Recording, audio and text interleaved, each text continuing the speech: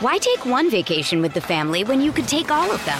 With Royal Caribbean, you don't just go to the beach. You visit a private island and race down the tallest water slide in North America. You don't just go for a road trip. You ATV and zip line through the jungle.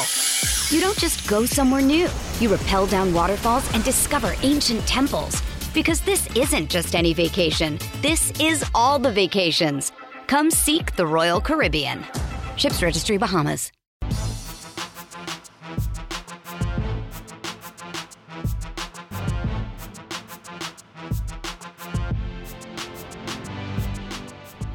Welcome to the Mini Break, your daily podcast for the biggest storylines, results, and controversies from the tennis world. Today is Monday, July 12th. Sometimes as tennis fans, we feel a bit of a lull after a Grand Slam comes to a close. I mean, how can we match the drama, the intensity that comes at the year's biggest event? Certainly, you look at this 2021 Wimbledon, Novak Djokovic tying Rafael Nadal and Roger Federer with his 20th major victory, Ashley Barty earning Grand Slam number 2, but perhaps more importantly, solidifying herself at the top of the women's game.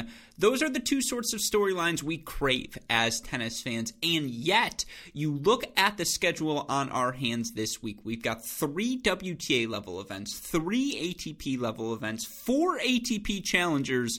The tours ain't slowing down now, and they ain't slowing down anytime soon. Of course, we've got the Olympics around the corner, the American hardcourt summer around the corner as well. Some fantastic tennis as we do hit the home stretch of this 2021 season. Of course, on today's podcast, I want to recap everything that's happened over the past week. That starts with Novak Djokovic's title on Sunday. He knocks off Matteo Berrettini in 4 sets. I did 2 full podcasts on takeaways from the second week of Wimbledon. You can find both of them, the deciding points, on both our Crack Rackets YouTube channel. You can see my smiling face in person. I'm rocking both Bucknell and Wisconsin gear. Shout out to those schools for hooking us up with the shirts. But if you want to hear full takes, some of the most notable players, some of, again, the big picture takeaways from the event, hop on over to our Great Shot podcast feed where you can hear them as pods, or go see my smiling face on our Cracked Rackets YouTube channel.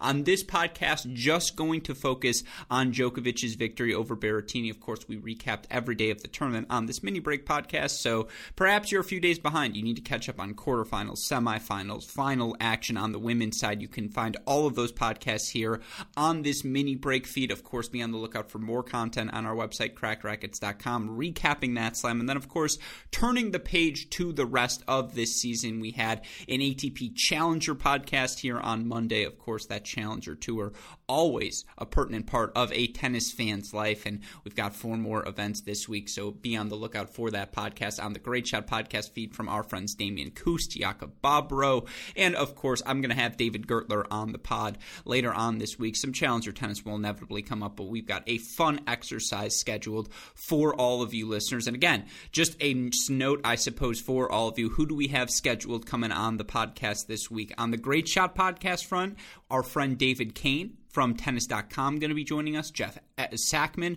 from Tennis Abstract going to be joining us. It's a fantastic week of shows planned for all of you. I'm sure we're going to have additional guests as well. Our Crack Interviews feed, it's been on the downside. Of course, there have been so many events, so many players playing these events, but we're going to have NCAA singles champion for Florida, Sam Riffis, on the show. His former teammate and a guy who's been killing it on the ITF circuit, Oliver Crawford, going to be joining us as well. And then again, we'll continue to rock and roll here as we do hit the home stretch of this 2021 season. But again, on this podcast, talking Djokovic winning his 20th slam. I also want to catch all of you listeners up on all of the movement, top 15, top 20, top 25 clubs in both hold and break percentage via Tennis Abstract, the biggest ELO movers. I want to talk about the WTA action we saw last week in Bastad and Hamburg, and then of course set the scene for all of you listeners on what you can expect this week. Again, a jam-packed week of tennis. I know this is a sponsored sponsored plug here, but this is one of those weeks where it really pays to have TC Plus, Tennis Channels Plus subscription account. You can find all of these events, WTA, ATP side, of course. If you want to find the Challenger streams, livestream.com/ATP. You can find all of those matches for free. So again, if you don't have Tennis Channel Plus, you are a massive tennis fan. It's worth the investment. Trust me, you're not going to miss any of the action. And if you do, you can go back and watch replays, as I so frequently have to do, because of course it's impossible to monitor all of the action happening at 6 events at once. But again, that is today's podcast schedule. That is our content schedule here this week at Cracked Rackets. Of course, before we get into today's show, I want to remind all of you listeners that the reason we're able to do this day in, day out here on the Mini Break podcast is because of the support we get from all of you, from our Cracked Rackets Patreon family, and of course, from our friends over at Tennis Point. Summertime means new equipment, shoes, socks. You've sweat through all of your shorts, all of your shirts. They smell disgusting. Trust me, you are doing all of us a favor. And I know I've worn shirts far too long. I have a state championship from 2009 that I still own that used to be white. It's now, I'd say, an unidentifiable yellowish hue. And it was time to replace that. And what did I do to get updated gear? I went to our friends at Tennis Point. You can find all of the best gear, all of the best equipment, strings, rackets, grips, with our friends over at tennis-point.com. You use our promo code CR15. You'll get 15% off your order, free 2-day shipping on all orders exceeding $75, and best of all, a free can of Wilson Extra Duty tennis balls. Again, we are so grateful for the continued support we get from our friends at Tennis Point. The least we can do, ask you to support them as well. Tennis-point.com. The promo code is CR15. With that in mind, long-winded intro. I do apologize for that fact, but it's a new week on the tennis calendar, and it feels like all of these past, I would say, 7 weeks of tennis have been very rushed. Honestly, I would say the past 9 weeks. For me, we went NCAA tournament, French Open, rushed grass court season, straight into Wimbledon. Now we take our first deep breath and we reset, heading into a new portion of the tennis calendar. Of course, before we do that, we look back at the conclusion of the grass court season. I suppose Newport is this week, but the conclusion of the 2021 Wimbledon. Novak Djokovic, your gentleman's singles champion. He captures the 20th single slam title of his career, knocking off Matteo Berrettini in 4 sets, 6-7, 6-4, 6-4, 6-3. Of course, this match started out dramatic, and it was fun to see Matteo Berrettini fight back from a 2-5 first set deficit and, ultimately break Novak Djokovic when Djokovic is serving for the set 5-4. And you look for Djokovic coming into the final. He hadn't dropped a set since his very first set of the tournament in the first round to young British player Jack Draper. And against Shapovalov, 5-4, 30-all, first set. Shapovalov has the forehand on his racket, wide open ad side of the court to earn a 40-30 lead. He misses it long. Djokovic breaks back. Denis Shapovalov does not sniff another set point the rest of the way. He ends up winning that match in straights. Now, here against Berrettini, he served for the set, and look, Djokovic blinked, and I think in that first set, it's fair to say neither player brought their best level of tennis. And you look for Matteo Berrettini in particular, he was hovering around 50%, more often south of that number than not throughout that first set. And just, that comes with the nerves of playing your first Grand Slam singles final, of lining up against Novak Djokovic, knowing the task that is ahead of you. I think some of the serves he hit would have registered at 160 had they not landed in the net. But, you look for Berrettini in the first set, he kept swinging. And that was the theme for him throughout this match. And in the previews, I mentioned it repeatedly when I talked with Jamie McDonald. Jamie mentioned it as well. That's what makes Matteo Berrettini so dangerous. I'm not going to repeat the full stat for you, but he's a top 3 server on the ATP Tour. And he's a guy who has now lost, I believe, 7 matches in his career on a grass court, but has won multiple titles on the surface. And his main draw appearances at Wimbledon now, round of 16 in 2019. He makes the finals here.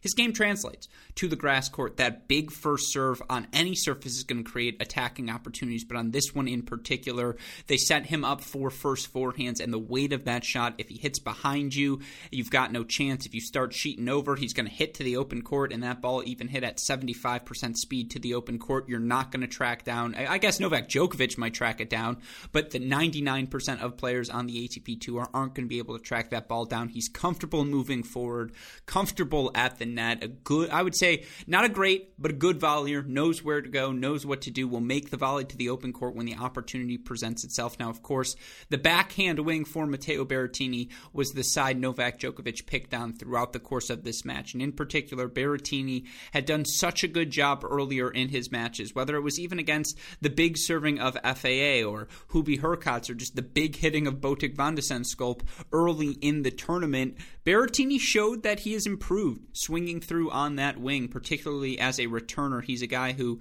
averaged sub 20% as a break percentage, was a bottom 5 in the top 50 returner back in 2019, 2018 range, but, has gotten into the top 40 and has eclipsed that 20% number. And that's not exceptional, but given he's a top 3 server, that gets the job done, and he puts a lot of returns in play. And again, if you make the mistake of hitting a neutral ball to Matteo Berrettini, you're now at a deficit in the point because he's going to find a forehand, and once he finds that first forehand, he is now in control. And you look for Berrettini, when he was able to find first forehands, he had success. Made 59% of his first serves, won 76% of those points, hits 16 aces against only 3 double faults, fights off 9 of the 15 break points he faced, 57 winners against 48 unforced errors. Again, when you're playing Novak Djokovic, you have to go for a little bit more. And in that first half of the first set, he was too tentative.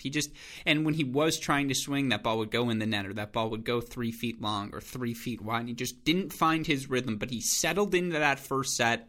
And of course, once you get to a tiebreaker against him, the weapons he has so dangerous in that format. And you look for Matteo Berrettini over his last 52 weeks. He's 19-10 in tiebreakers. He's able to take that first set tiebreaker 7-4, but that kind of woke the sleeping dragon because, again, in set number 1 and throughout this tournament, Novak Djokovic didn't hit the level he hit in Roland Garros. And I know he didn't play between the French Open and now, but you can imagine how draining it is to win those 7 matches in a row, to have to play 5 sets against Musetti and then 4 physical sets against Berrettini, 4 physical sets against Nadal, 5 sets against Tsitsipas.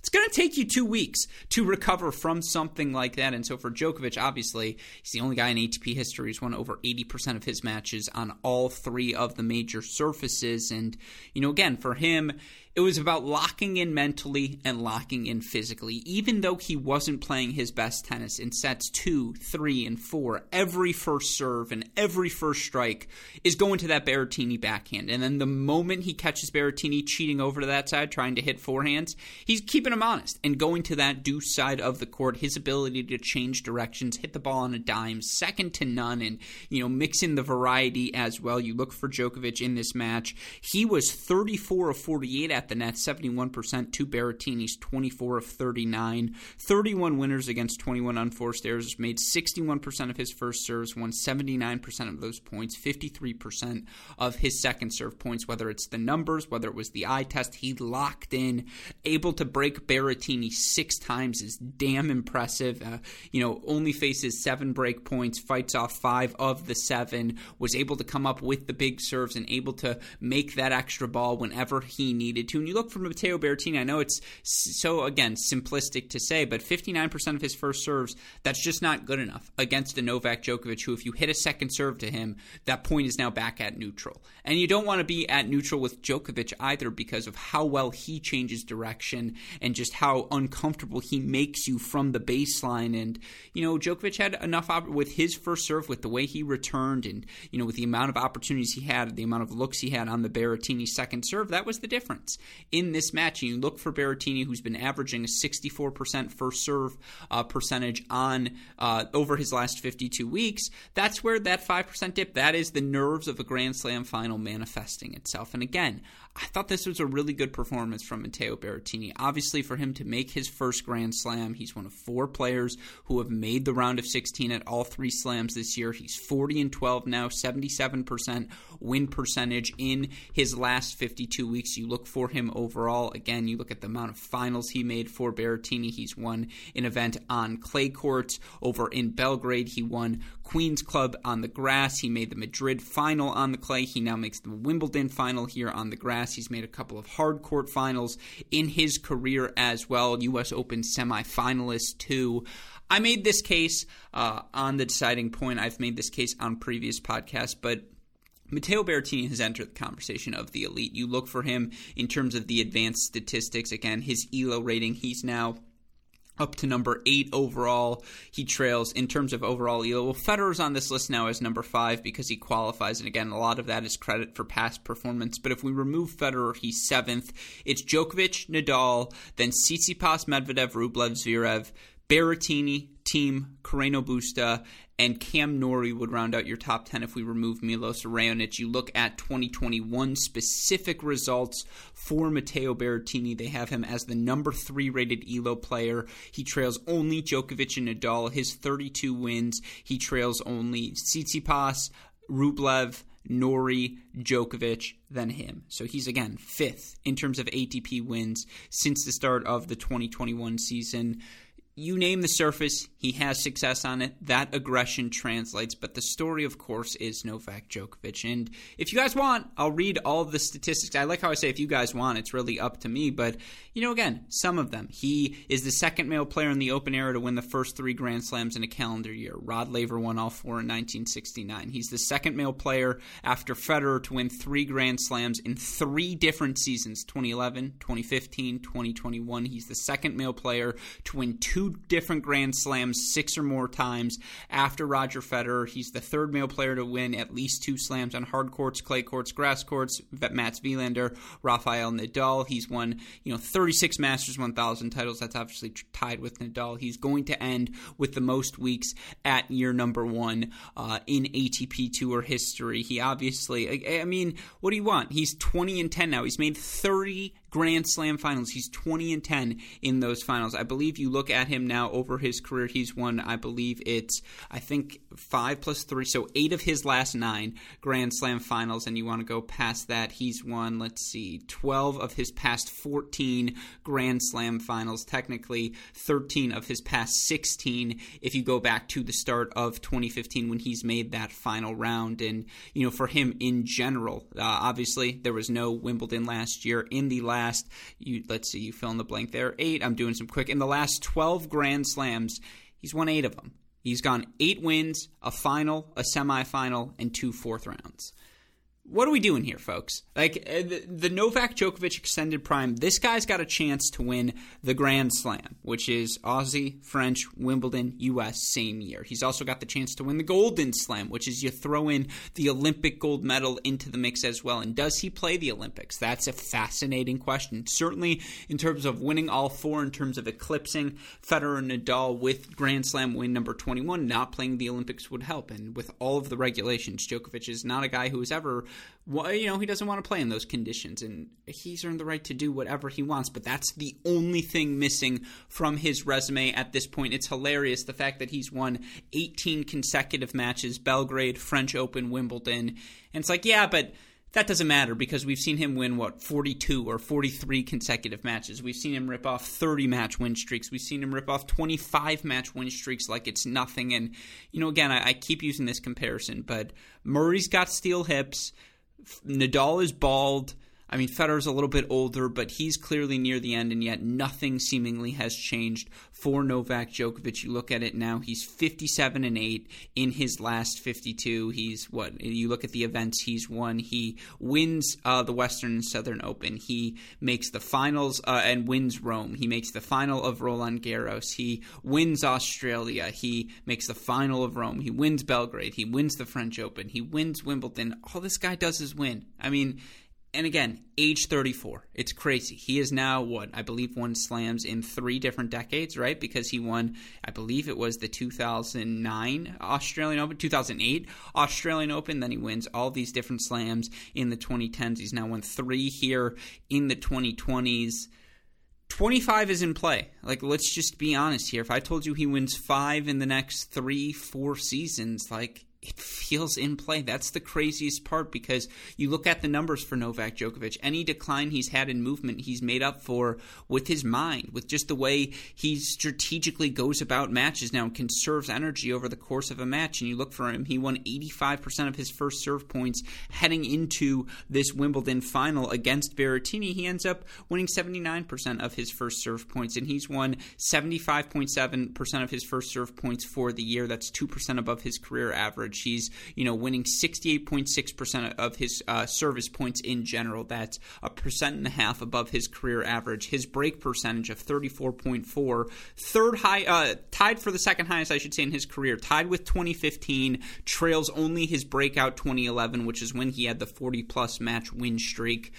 And he's 34 years old. He's doing it a decade after that 2011 season. It's phenomenal. And, again, it's something we've talked about frequently here at Cracked Rackets, but it goes without saying, Novak Djokovic, the champion of all champions, Grand Slam number 20, whatever's in that grass on the Wimbledon court, keep eating it because it's clearly working. Another phenomenal tournament for Djokovic. Again, yes, he dropped that first set, but at any point in this tournament did he feel threatened? The answer is no. He wasn't even pushed to a deciding set. He drops 2 sets overall in the event.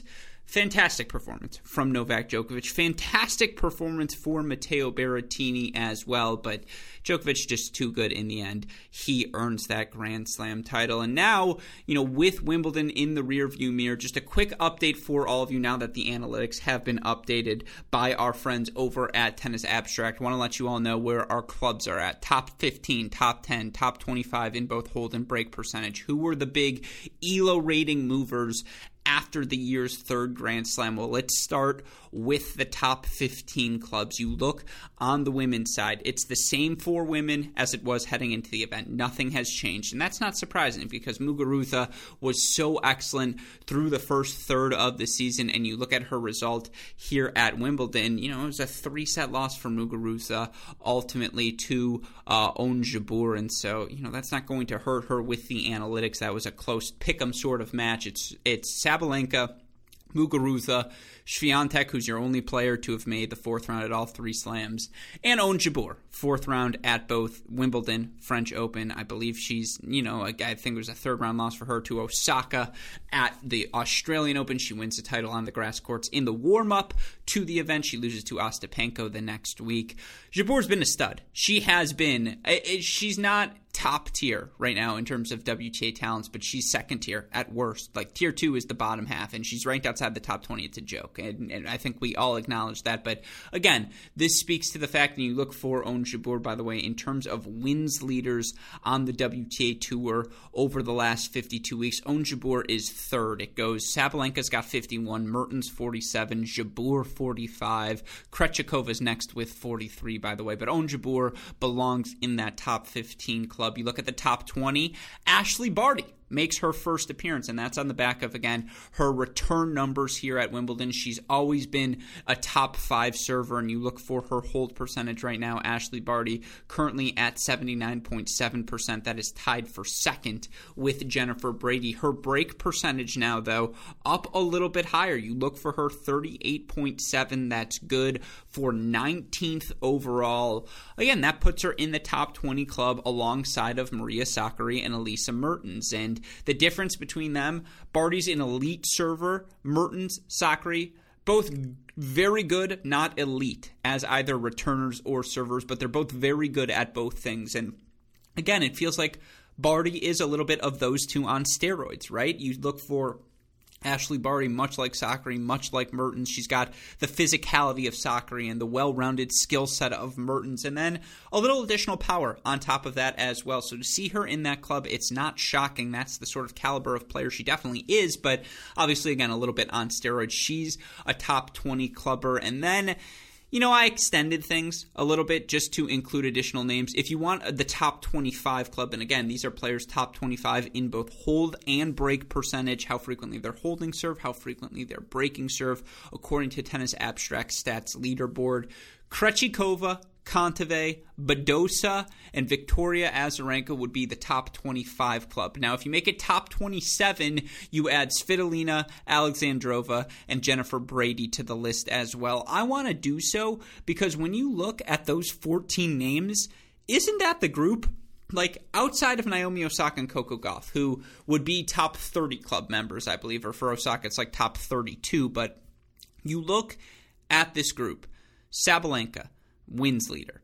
Muguruza doubles up in the finals in the Middle East, was arguably the best player, had the match point on Osaka through the first third, the hard court portion of the season. Swiatek, fourth round at every slam. Jabeur, third in total wins, has won a WTA title, made a couple of finals, arguably the most consistent player week in, week out, perhaps outside of Sabalenka on the WTA Tour. Then you get Barty, Sakkari, Mertens, all in the mix. I already broke down that category. And then you get the dangers, like the Krejcikova and the Kontaveits and the Badosas, Vikas, and, again, Svitolina, Alexandrova, maybe not, but Jennifer Brady, certainly we've seen her at these hard court majors of late.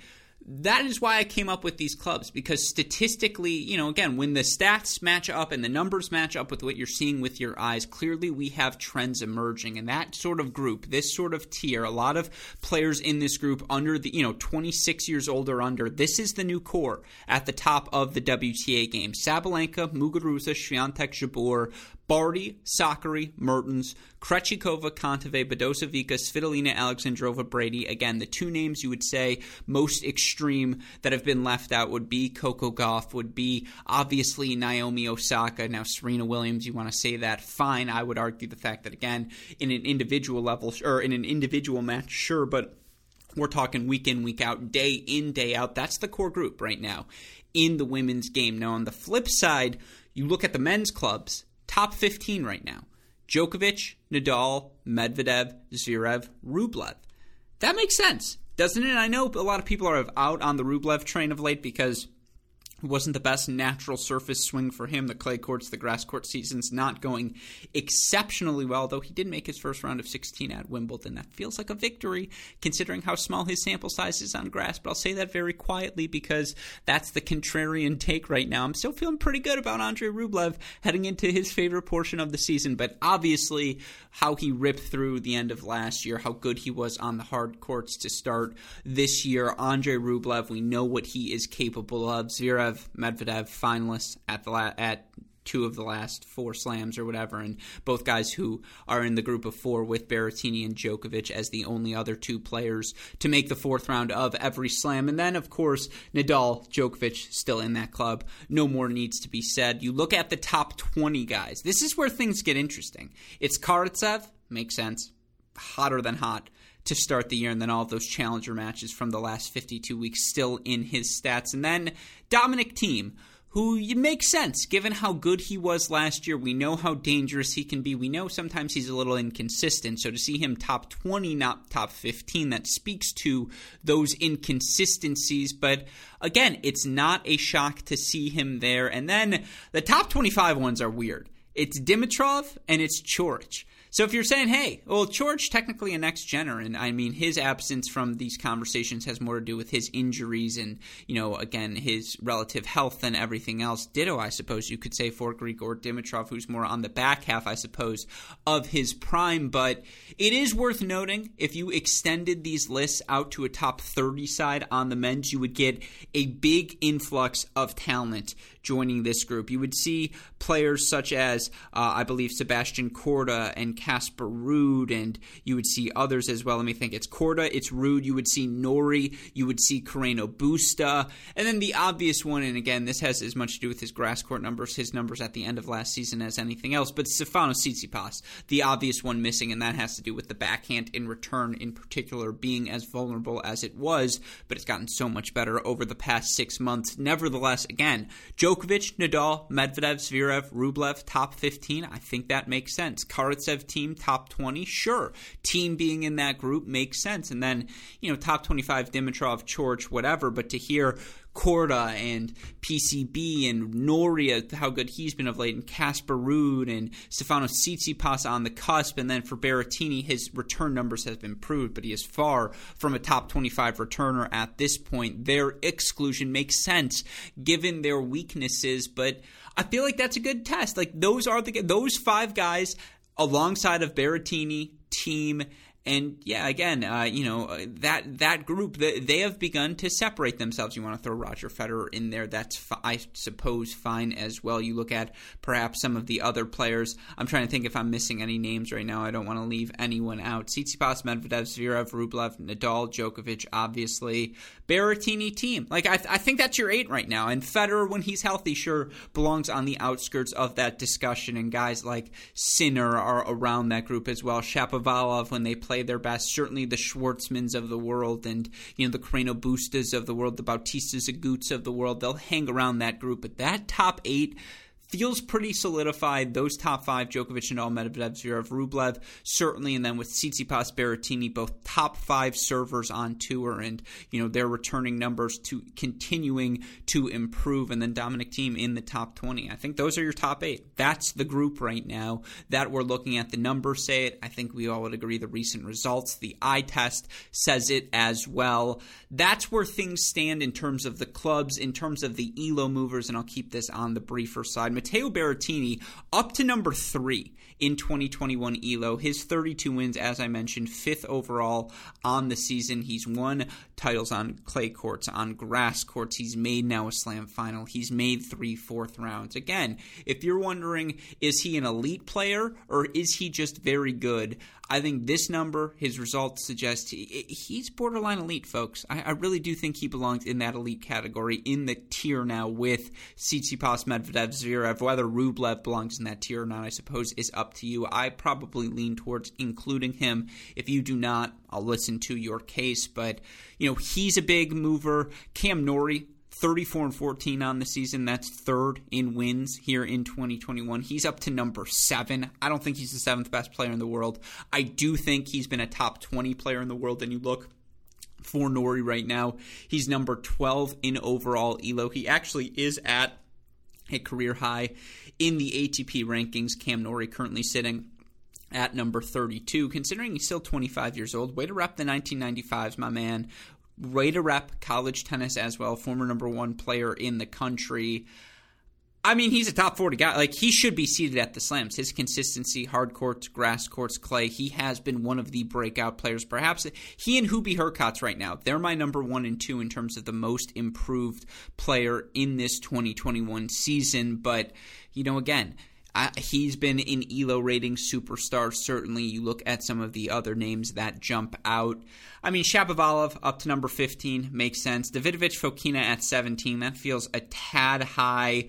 I love this trio. FAA 19, Hurkacz 20, Korda 21. I have no argument with the order there. I have no argument with any of that. I think Fucsovics is closer to his number 23 overall ELO rating than he is to his number 37 ATP ranking. I think he's a guy who should be seated at the slams, because if he's not, he's going to go ahead and upset the seeds. You look for the Americans right now. It's rough. Opelka 33 in the rankings, Fritz 39, Isner 40. It's not much better in terms of the ELO. You look right now, I believe the highest ranked American by ELO rating. Let's see. Taylor Fritz is 47. Riley Opelka, currently number 58. John Isner, currently number 31, so Isner currently in the lead. Tiafoe, number 48. Yeah, I think it's going to be Isner right now, number 31, highest by ELO. Jensen Brooksby, 39. That's pretty funny. But again, I think that's a takeaway from the grass courts. We need to see some big American pushes here in the summer hard courts in North America if we want to see an American end the year inside the top 30. Korda, number 46 in the ATP rankings. I mentioned it. He's number 21 in overall ELO, number 14 in 2021 ELO. What's closer? Do you think he's closer to that number 21 ranking via ELO or number 47 via the ATP ranking? I think he's closer to a top 25 guy than he is a top 50 guy. but again, it's a categorization, to each his own. Worth noting, again, borderline top 30 club member, so the analytics suggest it, and the eye test suggested his size, his success on each of the surfaces. He's got an ATP Tour title under his belt. Anyways, those were the big, I suppose, ELO takeaways on the men's side. You want to flip gears and talk. Oh, and by the way, Christian Garin with his fourth round appearance at Wimbledon, number 15 right now in 2021 ELO. Garin has solidified himself number 24 in overall ELO. That's just interesting to me. But nevertheless, you look at right now in terms of on the women's side, Ashley Barty, your number one overall ELO. She's trailed by Osaka, then Simona Halep, who's been out with injuries, but she was the best player in the world before the pandemic hit in 2020. Certainly, I thought it was her, Barty, Osaka, all in that well, I suppose Osaka came out a different player after the pandemic, but she was always going to be in that conversation. We've seen that peak before, but it makes sense that that's your top three. And then you've got a bunch of people chasing, right? Sabalenka, Swiatek, Muguruza. I still think Kvitova's peak is as high as those players, so to see her at number 7, I agree with that. And then you get that new wave. Krejcikova, Jabeur, Goff round out your top 10. Then you get into the Pliskova, Sakari, Mertens, Vika, Svitolina tier from 11 through 15. You hit Brady, Serena, Kontaveit, Mukova, Rybakina. That's a top 20 that makes a lot of sense to me. And of course, you look at the depth that Sonia Kenin is number 31 right now. If I told you, she's ranked number 4 overall, what's she playing more like right now? The number 4 overall player, the number 31 overall player in the world? I think we would all agree. It's number 31. Ditto for someone like Jess Pegula, who's number 23 right now in ELO. I think that makes sense. Ostapenko, 22 right now in ELO. I think that makes sense. Again, Ons Jabeur has been far closer to the top or number 9 spot here in 2021 that she is in ELO than the 23 spot, which is a new career high, but that she's at the WTA rankings. So again, all of those players who had success during this natural surface portion of the season, you see that success reflected in their updated ELO rankings. It's a really, really fun time right now to be a fan of both tours. On the women's side in particular, I've mentioned this fact repeatedly, but there are like 30 top 20 women. I mean, you look at the WTA rankings right now and just how stacked they are. Kerber's 22. Jabeur, 23. Mukova, who, along with Barty, are only 2 players to make multiple quarterfinals at the Slam. She's 24. Goff is 25. Pegula, 27. Kontaveit, 28. Badosa, 29. Ostapenko, 30. You've got someone as talented as former Grand Slam finalist Marketa Vondrousova at number 39. Yulia Putintseva, number 42. Sarah Sorribes-Tormo, such a tough out. She's number 46. And then, of course, you've got all the youngsters coming up, right? Samsonova, 54, Kostyuk, 64, and Ann Lee, number 70 right now, Leylah Fernandez, number 71, Maria Camila Osorio-Serrano, number 80, Anisimova, down to number 83 right now, Clara Tauson, number 96, and, Kaya Juvan, 106, Claire Liu, 107. The talent is incredible. And I think the rankings are finally starting to reflect that changing of the guard that we see week in, week out. So many of these young players establishing themselves, establishing their pedigree on the WTA Tour. It's a fascinating time to be a tennis fan. These next few years, I think, are going to continue to produce surprising results, outside of perhaps the least surprising fact of all, that Novak Djokovic ends up as your 2021 Grand Slam champion. But again, or as your 2021 Wimbledon champion. But again, those are the big takeaways post-Wimbledon from the advanced metrics, from ELO, from the stats leaderboard. Shout out, as always, to our friend Jeff Sackman and our friends at Tennis Abstract. You can go support their work, tennisabstract.com. Most importantly, be on the lookout for Jeff to join the podcast later on this week, the Great Shot podcast, where we're going to talk about all of these things in depth. So again, be on the lookout for that later on. But with all of that said, let's talk about the other results we saw last week. And again, I'm not going to go too deep into them, nor am I going to too deeply break down the action we have on our hands this week. We've got 4 more days of mini breaks, perhaps even 6 more days if the action gets too exciting. We've got 6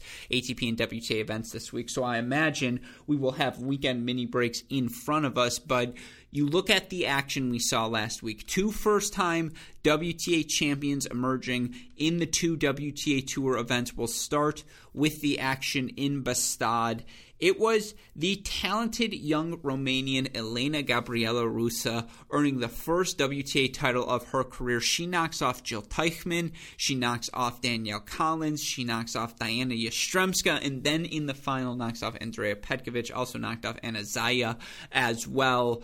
To earn her first career title, you look for Elena Gabriela Rusa. She was number 7 junior in the world. She made a semifinals of Junior Wimbledon back in 2014. She also made round of 16 Junior French Open that season. You look at the success she's had over the past few seasons. She has been pretty darn good at the ITF level. Was 35-14 in 2016, 31-15 in 2017, started to try and dabble in some higher level events in 2018, 2019, suffered a bunch of qualifying losses, but went back down to the ITF level earlier this season and at the end of last year. She's 36-19 since the start of 2020, 18-9 here in 2021. You look at the success she was having at the ITF level. She won she made a bunch of semifinals, a bunch of quarterfinals, just again kept competing. And, she's someone who was dealing with injury for much of her career, but has now come back from that injury. And just,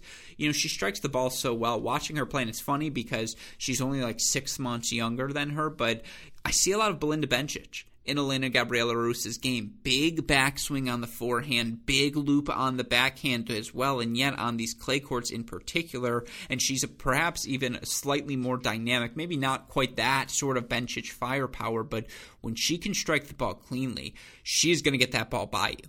And again, it's dangerous down-the-line power. She can hit through you cross-court as well, put heavy topspin on that forehand. I love the way her backhand knifes through the clay courts as well. And she just did so good of maintaining the pace, of not allowing, Diana Yastremska, particularly in that semifinal, was the match I watched most closely, of not letting Yastremska's pace overwhelm her, of allowing Yastremska to make those errors, to, again, withstand that first strike, just keep the ball deep in the center. Don't give Yastremska obvious space, obvious plays, because when you give her obvious time, she's going to show off her ridiculous plus power. But, again, for Rusa, she did the same thing against Danielle Collins, and she's got the sort of firepower to make those players uncomfortable, where if they float a ball, she's going to have them on their back foot. And then, again, the way she redirected the pace of Teichmann, I love the way she handled the lefty forehand with her backhand, her ability to absorb, redirect, and again, go both directions on that wing. I was really, really impressed by the 23-year-old. And again, for some players, it happens really, really early. Case in point, Belinda Bencic. But took a little longer for Elena Gabriela Rusa, who wins her first WTA event. What's so interesting for her now, you look in her career for Gabriela Rusa, again, WTA level matches she's played. She's 6-11 in her career against the top 100. 3 of those wins came against Teichmann, Collins, and Yastremska this past week in Hamburg. But you look for her overall in tour level matches, 42-25, and a lot of those matches, those wins have come in qualifying rounds. But she's been sniffing around the surface of of the WTA level tournaments over these past few seasons. Finally gets the big breakthrough run she needs. Again, really impressive wins over Teichmann, Collins, and Yastremska. Closes that out well. Just too much firepower for Petkovic to impose her game, to play her early down the line, on the rise sort of game. And so ultimately, it is Rusa who's able to capture the title. And now, she's up to number 133 in the rankings. That's a career high for the 23-year-old. It's going to allow her to go, instead of, playing qualities or whatever, she can be comfortable in playing, 60Ks, 100Ks, build her ranking that way. She's just got a little bit more margin for error now and again. She should get into U.S. Open qualifying for sure with that sort of ranking and the opportunity to play a bunch of high-level ITF events. She was spectacular this weekend. Ultimately, your champion in Hamburg, in Hamburg, excuse me. I think I called it Bastad early on. I meant Hamburg, excuse me. Now you look elsewhere in Hamburg.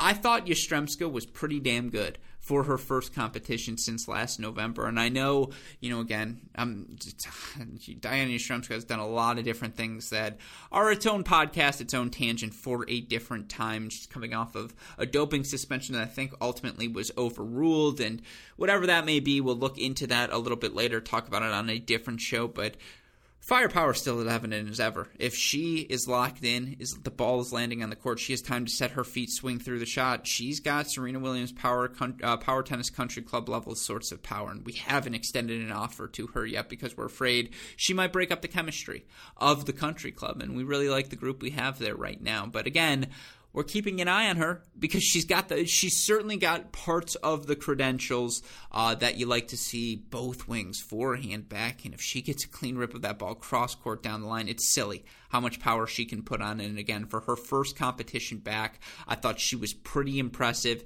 in her early tournament victories over Magdalena Frich, over Sarah Irani as well. But, just played a really bad second set against Rusa. And then again, 4-5, third set. Those are the sort of moments where if you haven't competed in 6-7 months on tour, it's going to show. And it did show in that final service game. A couple of loose errors give Rusa the victory. Now, Rusa earned it. But again, if you're a Yastremska fan, or certainly you just want to know how did she look in her return, the answer is good. And she is someone we are going to have to keep an eye on. She will be a relevant part of this next decade of women's tennis. But again, those were your big results in Hamburg. You look elsewhere, your finalist at the event in Hamburg. Ultimately, it was, I believe, if I'm looking at this correctly, and I don't want to be incorrect, I apologize. In the final, it was ultimately Andrea Petkovic, who, if you look, was able to knock out Putintseva in 3 sets. She was able to knock out Anna Friedsam. She knocked out Bonaventure. She knocked off Niemeyer on her way to the final. 3-set wins for her over Putintseva and Niemeyer, respectively. Niemeyer and Yastremska, your 2 semifinalists. You had Zidanzik with a 3-set win over Kristina Pliskova. Very fun match before she ultimately got tripped up by Niemeyer. I thought Danielle Collins looked pretty good, honestly, in that match against Rusa, and I already talked about Yastremska. But that was your action over in Hamburg. Again, the 250 level event on clay coming to a close. You look now at event number 2 in Bastad. Another first-time WTA champion emerges, and I believe that is now 13 first-time WTA champions here in this 2021 season. Here, it was ultimately Nuria Perez-Diaz who earns the first WTA title of her career, the soon-to-be 30-year-old, earning the victory in Bastad with wins over Varvara Lepchenko, Madison Inglis, Claire Liu, Michaela Buznarescu, and Olga Govortsova. She dropped only 1 set in the tournament. That was to Inglis. You look for her throughout the week. She won on average about 72% of her first serve points. Was everywhere in this match, and you look for her, and the ITF wrote a story about her after she reached the final round of qualifying at Wimbledon. It was 5 years ago. She was advised by medical professionals to hang up her racket for good after suffering a serious shoulder injury that showed no sign of standing up to the rigors of the professional game. She's now won her first WTA title, and with this victory, she now moves up to number 117 in the live rankings. Again, 29 years old, 117. You're going to have opportunities now to play some higher level events. Certainly you're going to get into whatever 60Ks instead of 25Ks you want to play, and you look for Perez-Diaz over the last 52 weeks. She's won, I believe, 4 different 25K events. You look for her overall. She's 43-15. She's now going to be able to play Grand Slam qualifying as well as 60Ks, 100Ks, just broaden her horizon, and you look for her all week long. Dropped again, only the 1 set against Inglis. I thought it was a really impressive performance for her, 2-4 over an informed Claire Liu, who, by the way, another WTA quarterfinal for her under her belt. She continues to inch closer and closer to that top 100 debut, a ceiling I think all of us knew she had as she continued to rise through the junior ranks not that many years ago. Again, she's another one, only 21, 22, yet it feels like if you've been a fan of American tennis, she's been a part of our lives for a little bit longer. But Perez Diaz was just too good down the home stretch. And these are the sort of stories we love to appreciate here at Cracked Racquets. 29-year-old veteran, deals with injuries, has to adjust her game to adjust for a long-term shoulder issue, and able to now reset, recalibrate, reach a career high at age 29, win her first Grand Slam, win her first WTA title, and just move things in the right direction. These are the sort of feel-good stories. Again, 5-0 now in finals here on the season. Yes, 4 of them were at the 25K level. I don't care. What a feel-good story for Nuria Perez Diaz. She earns the title in Bastad. And again, your other winners of that event, certainly it was a funky one. Not the highest quality by ranking 250 draw, but, Rebecca Pedersen, semifinalist, was the number 1 seed. She was knocked out by Govertsova, whose only set loss prior to the final was in her first round against former Ohio State standout Francesca Di Lorenzo. Speaking of college tennis, Maya Sharif into another WTA quarterfinal for her as she knocked off both Francesca Jones and Katerina Kozlova before getting knocked out by Govertsova. I also thought a good performance for Buznarescu to make the semifinals of this event. But again, overall, was fun tennis over in Bastad. I'd be lying if I said I caught all of the action. I was able to go watch a replay of the final, though. And again, what a fantastic performance. Feel-good story in the end for unseeded Nuria Perez Diaz. But again, those are that is your recap of all of last week's action. A fantastic week ahead of us as, again, there's no rest for the weary. These tours are not going to be sleeping anytime soon, of course. Before we talk about all of the action in the week ahead, you want to talk about something that will keep me awake, something that will cause me not to sleep moving forward. It's if I feel uncomfortable about my grooming habits of late, whether it's brushing my teeth before I go to bed, whether it's making sure I shower every day, all of these different things.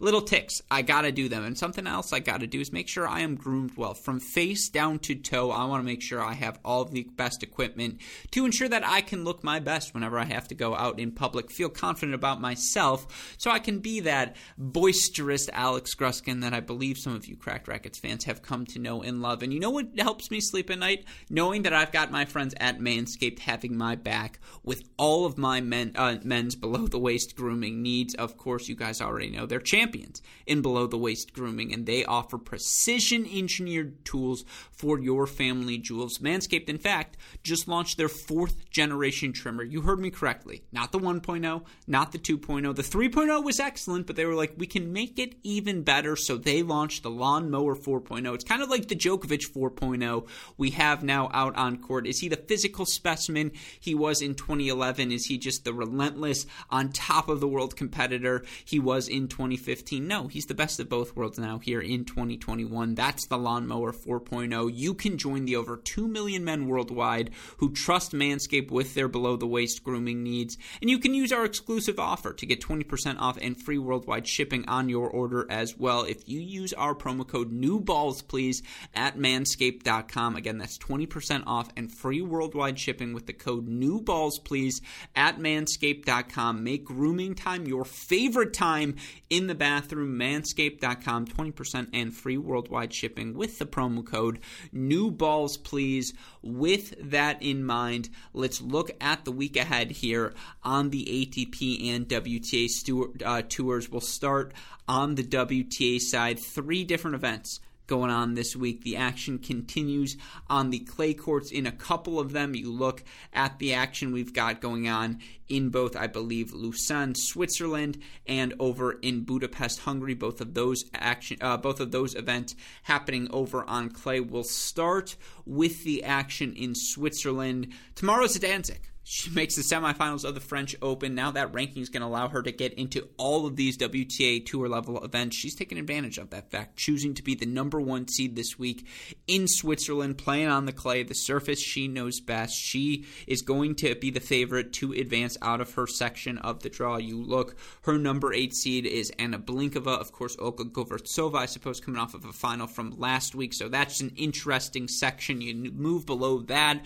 Jasmine Paolini, who quietly recently won a clay court event in the lead up to Wimbledon. She's the number 7 seed. She's got the always dangerous number 3 seed Jill Teichmann looming at the top of that section. Very fun first round match between Francesca Di Lorenzo and Stephanie Vogel as well in round number 1 there. You look at the bottom half of the draw, your 4 and 5 seeds, Camila Giorgi, Caroline Garcia. Fun matchup between Astra Sharma, who qualified, and Kristina Pliskova in round number 1. And then Fiona Ferro, your number 2 seed. She's paired with Iranka Sotomayor.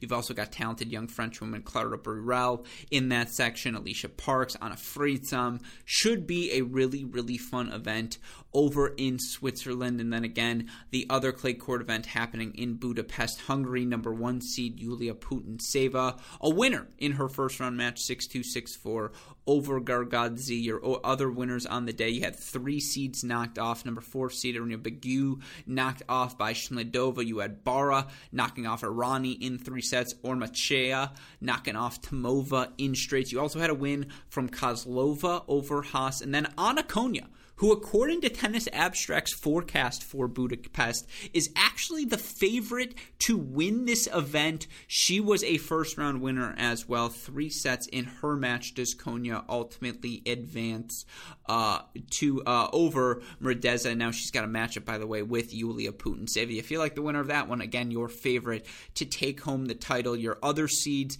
in action here, Anna Bogdan, Alexandra Sasnovich, Bernarda Pera, Danielle Collins, yet to begin their tournament, so be on the lookout for them to play tomorrow. But that's your clay court action happening on the WTA Tour. And then, of course, we've got a hard court event happening as well over in Prague. Petra Kvitova, your number 1 seed, already knocked out of the event in 3 sets over Rebecca Sremikova. She served for that first set multiple times, had, I believe, 3 set points as well in a 7-6, 3-6, 6-4 loss. But you look elsewhere in the draw, Barbara Krejcikova, those, I believe, are your only 2 top 20 players in action this week. Kvitova and Krejcikova, they're both here in the Czech Republic, their home country. Obviously, you look elsewhere in the draw, number 3 seed Marketa Vondrousova, number 4 seed Marie Buzkova, 5 seed Katerina Siniakova, your 6 seed Stu C, 7 seed Nina Stanjanovic, 8 seed Teresa Martinsova. You look at some of the other dangerous youngsters in the draw, young Chinese woman Xinyu Wang, who I'm telling you, if you have not seen her, go watch her play. I really am a fan of her game. And just overall, across the board, this should be a really, really good event. So that is your action happening this week on the WTA side. And, of course, we will break all of it down day in, day out here on the Mini Break podcast. And I mentioned it at the top, but you look this week on the WTA Tour, it's Kvitova, Krejcikova. Those are your only top 30 players in action. You look at the top 50 players to add to that list. It's Putintseva, Zidansek, and Danielle Collins. The rest of these players taking a well-deserved week off after what has been a grueling stretch of tennis over in Europe. You look on the men's side this week, I believe overall we have 5 top 30 players in action. You look in Hamburg. It's an ATP 500 event happening on clay this late in the season. And given he's had 2 weeks off between his first round loss to Francis Tiafoe, and now perhaps it is no surprise to learn that Stefanos Tsitsipas took a wild card and a number 1 seed in Hamburg. He's got the winner of Marderer and Kopfer in his first round match. That promises actually to be a tester. You look at the number 2 seed in this event, Pablo Carreno Busta. He'll face the winner of the Spaniards, Taberner and Lopez. You look at the number 3 seed in this event here this week, Nicolas Basilashvili. Very fun matchup for him. And challenger superstar Sebastian Baez, who earns his first ATP level victory, 1-2 over Corentin Moutet. You look at the 4 seed here. Again, it's Albert Ramos Vinolas. 5 seed in the event is ultimately, I believe, the Dusan Lajovic. Your 6 seed in the event, Filip Krajinovic. 7 seed Jan-Lennard Struff. 8 seed Benoit Paire advances after Ricardus Branca is forced to withdraw from the first set, but you look elsewhere in the draw, a bunch of players in action here, some dangerous ones as well. Juan Pablo Varillas, another challenger superstar. You mentioned Luca Pouille here in the draw, Alex Mocan here in the draw, last week's challenger winner Daniel Altmaier here in the draw.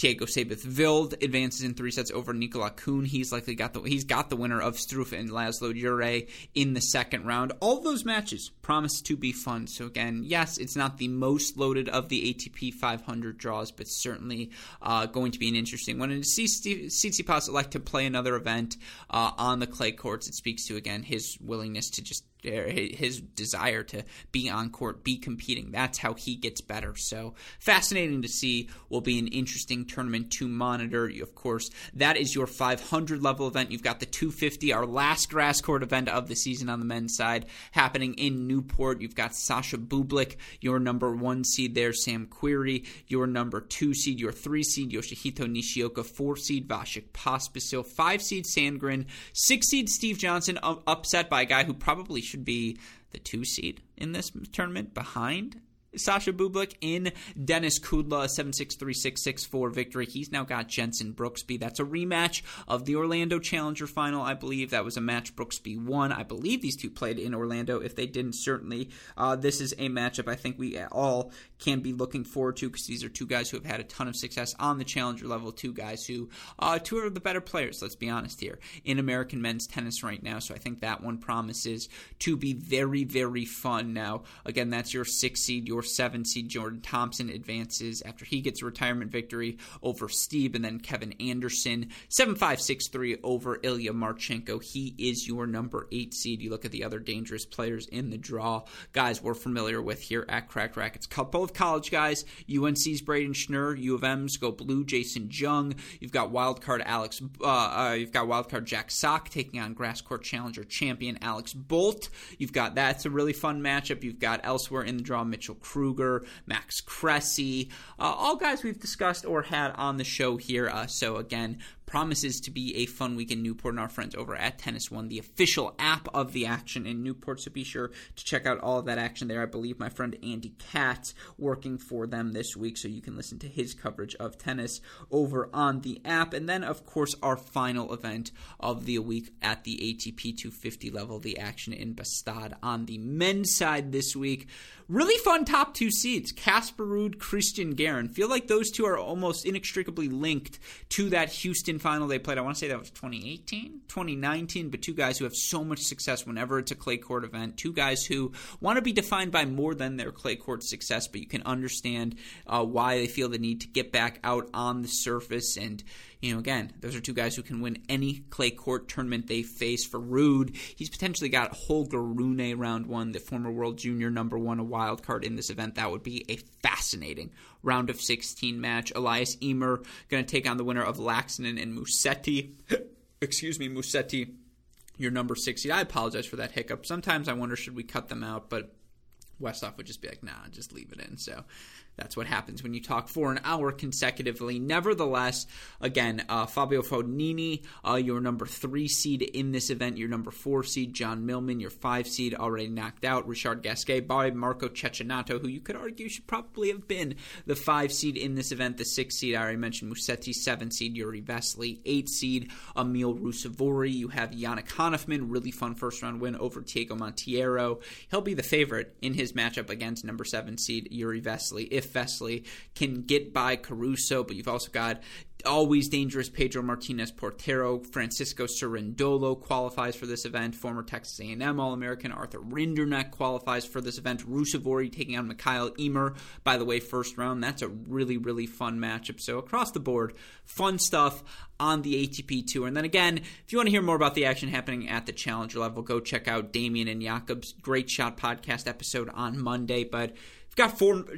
challengers this week. You've got the action in Lassi, Romania. You've got Nur Sultan. You've got Todi, Italy, and then you've got the action happening in Amersfoort, Netherlands. So, I think 3 clay court challengers, 1 on the hard courts. Everyone's in action this week except for the top 20 players. But just because it's not the top 20 doesn't mean, again, that we're not going to be treated to fantastic tennis. That's a theme we always hit on here at Cracked Racquets. We look forward to doing so again this week. But another reminder, I know I mentioned it at the top. tons of fun content for all of you listeners planned this week. We've got David Kane coming on. We've got Jeff Sackman coming on. We've got all of our fun usual guests, and we're going to get the Cracked interviews rocking and rolling every day here on this Mini Break podcast, every day on the Great Shout podcast, writing on our website, crackedrackets.com. We want to keep you listeners, videos on our YouTube channel as well. We want to keep you listeners up to date on everything that's happening in the tennis world. So, of course, again, be on the lookout for all of that content on our website, crackedrackets.com. If you need the more immediate updates, Twitter, Instagram, Facebook, YouTube, we are at Cracked Rackets. You want to message me directly, I am at Great Shot Pod. A shout out, as always, to our super producers, Max Leader and Daniel Westoff, for the of an editing job they do day in, day out. A shout out as well to our friends at Tennis Point. Remember, go to tennis-point.com, tennis-point.com, symbol, not the spelling, and use our promo code CR15 to get 15% off your order. Go to manscaped.com, use that promo code New Balls, please, to get 20% off your order plus free shipping. But with that in mind, for our wonderful super producers, Fligner and Westoff, our friends over at Tennis Point and Manscaped, and from all of us here at both Cracked Rackets and the Tennis Channel Podcast Network, I am your host, Alex Gruskin. You know what we say. That's the break, and we will see you all tomorrow. Thanks, everyone.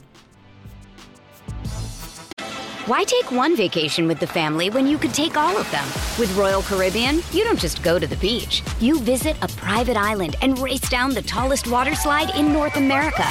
You don't just go for a road trip. You ATV and zip line through the jungle.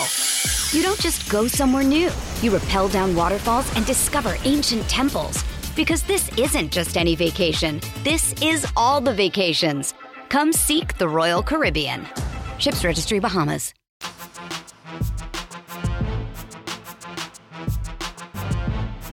When you need mealtime inspiration, it's worth shopping Kroger, where you'll find over 30,000 mouth-watering choices that excite your inner foodie. And no matter what tasty choice you make, you'll enjoy our everyday low prices, plus extra ways to save, like digital coupons worth over $600 each week. You can also save up to $1 off per gallon at the pump with fuel points. More savings and more inspiring flavors make shopping Kroger worth it every time. Kroger, fresh for everyone. Fuel restrictions apply.